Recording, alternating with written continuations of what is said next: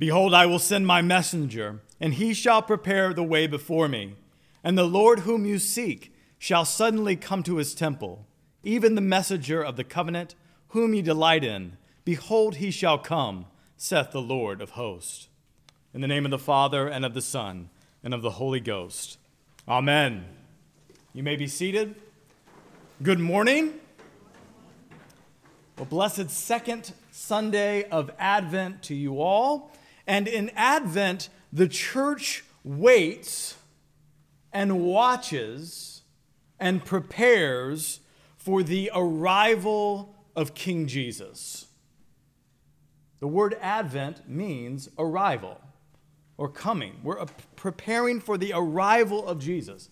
His arrival, liturgically in the Christian year, on December 25th, Christmas.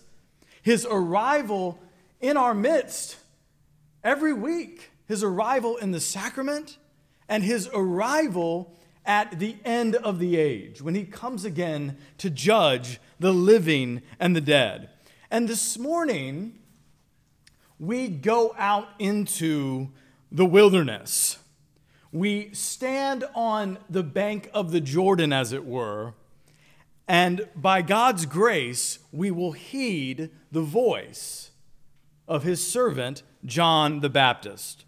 So what we're doing this morning is, and I'm going to explain this, it's also going to help you score really high in Jeopardy if you watch it, is that we are liturgically and mystically speaking, we're putting ourselves in the position of post-exilic Israel. We're putting ourselves in the position of God's people as they were 2,000 years ago, awaiting the arrival of the Messiah. So what in the world does post-exilic Israel mean? So in 587, 586 BC, the southern kingdom of Judah, remember we went through this with the life of David, the monarchy, united monarchy didn't last that long. And they split into two kingdoms, the northern and the southern. The northern kingdom fell in 722-ish to the Assyrians. And then in 587, 586 BC, the southern kingdom of Judah falls to the Babylonians. So they find themselves in the state where the glory of the Lord had departed. The temple, Solomon's temple, was destroyed. And the people of God were carried off into exile. To give you a point of reference, many of you will know the story of Daniel. The book of Daniel takes place during this exile. He serves under the Babylonians and then under the Persians. And under the rule of the latter, under the rule of the Persians, the Israelites are allowed to go back and rebuild Jerusalem. Many of them are allowed to return to their homeland. And it is in that context that Malachi prophesies, our first lesson. So he would be a post-exilic prophet. And he speaks hundreds of years, he's prophesying hundreds of years before the birth of Christ, of a messenger who will prepare the way for Yahweh's return, for God's return to Zion, to Jerusalem, to his people. Because, and this is so important to understand when you're reading the Gospels, even though the geographical exile had ended, so they were back in the land, the theological exile continued. I mean, they were back in the promised land, but they were a vassal kingdom. They were under the Persians, and then the Greeks, and then in the time of Jesus, the Romans. Yes, they had rebuilt the temple, shabbily under Zerubbabel, and then beautifully under Herod, but God didn't dwell there. No one in the Second Temple period thought that God dwelled in Herod's temple, at least not in the way that he dwelt in Solomon's temple. So John the Baptist, a prominent figure in Advent, is the messenger of whom Malachi speaks. Behold, I will send my messenger. This messenger is John the Baptist, and he is the one who prepares the way for the arrival of the King of Kings and Lord of Lords. Thus, Yahweh returned to Zion in and through Jesus Christ. He did suddenly come to his temple, just as the prophet spoke. For the Word became flesh and dwelt among us. Jesus came into the world. He came into the cosmic temple, if you will. And he came in as the temple himself in order to build the new and true temple, which is the church. For Christ's own body is the temple. Is that not what our Lord says in the Gospels? That if you destroy this temple, I'll raise it up in 3 days. He spoke of the temple of his body. But then by extension, the church is his mystical body. Therefore, we are the temple of the Holy Spirit, the place where God dwells. The image that we get of preparing the way, of making ready a highway, this is a regal image, a kingly image. In the ancient world, if a king was visiting his kingdom, the way would be made ready. So John the Baptist, as far as we know, wasn't a construction worker. He wasn't making literal roads. As far as ancient roads go, the Romans had the best ones. So what he's doing is God called him so that the highway of our hearts, if you will, would be ready for the arrival of King Jesus. The classic Advent hymn on Jordan's Bank picks up on this theme. It says, "Then cleansed be every breast from sin. Make straight the way for God within, and let each heart prepare a home where such a mighty guest may come." Even the quintessential Christmas song, which is not Christmas yet, it's Advent, Joy to the World, has this is not a real word, Advent-y theme.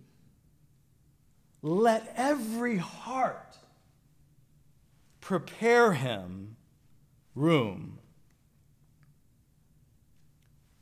There is this underlying principle in Advent and throughout Holy Scripture itself that we must grasp, and it's this, that if we are going to know rather than miss the day of our visitation, if we are going to participate in the life of God and enjoy his presence, we have to prepare. We have to prepare to encounter the living God.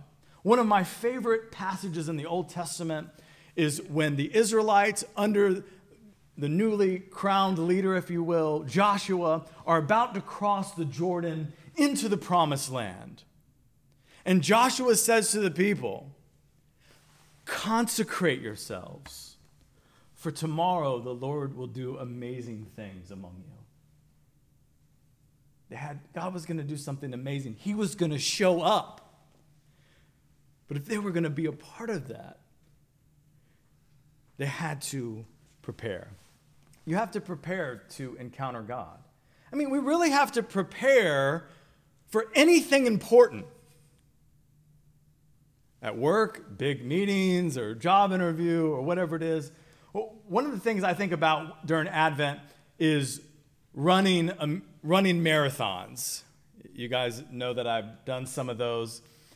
And I've ran a lot of races at this point. And the races are more or less objectively the same. But my experience of that race varies based on my preparation. And let me tell you, I've done races where I'm really prepared, and it's wonderful. I've done other races where I'm not prepared at all, and it's terrible. The event is the same, but I'm not ready for it. So we want to prepare to encounter God, because the extent to which you joyfully participate in the life of God and his mighty work of redemption is dependent upon your state of readiness and your openness to receive the things of God, to, in our case, to allow Jesus Christ to be born afresh in your hearts on Christmas Day. And so it's building up. I mean, you have an opportunity. I mean, this is really the spirit in which we do Advent, of God in this new Christian year as we journey through the life of our Lord. I want to know you. I want to know the word. I want to love you. I want to serve you. like I never have before. I want to grow in your grace and your knowledge. And so we come. We spend 4 weeks in this spirit of anticipation and humility and surrender to the will of God. That God, you're the potter, I'm the clay. Mold me and make me into your likeness.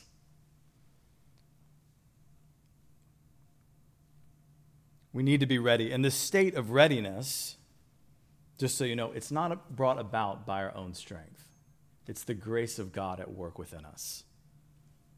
That we cooperate with the grace of God. And this call to wait and watch and prepare is itself grace. It's God's grace. This call is grace because, as the collect says, God, in his mercy, sent the prophets to preach repentance. We're going to talk about this a lot next week, but the call to repentance is rooted in God's love. Because if you see someone in danger, it's actually an act of hate to not make them aware of that danger. And someone's about to walk off the edge of a cliff, and you don't say, hey, stop! No, it's the love and care and concern that says, this is not the way. So God, in his mercy, has sent the prophets, has sent John the Baptist to say, get ready. For this year, the Lord is going to do amazing things among you. We need to prepare. We need to get ready. And we are made ready through repentance by allowing the Holy Spirit to search our hearts and examine the condition of the road that leads there. Whether they're on the road, the highway to our hearts, whether there's roadblocks or deterioration or rough patches, anything that would hinder the work which God has begun in us, anything which quenches the love of God. We want the road to be clear so that God, through Christ, by the Spirit, can do a fresh work in us. So that, as Paul says, we may overflow with knowledge and full insight to help us determine what is best, so that at the last day, we may be presented to the Lord Jesus, pure and blameless. Brothers and sisters, we have this opportunity in this season of Advent to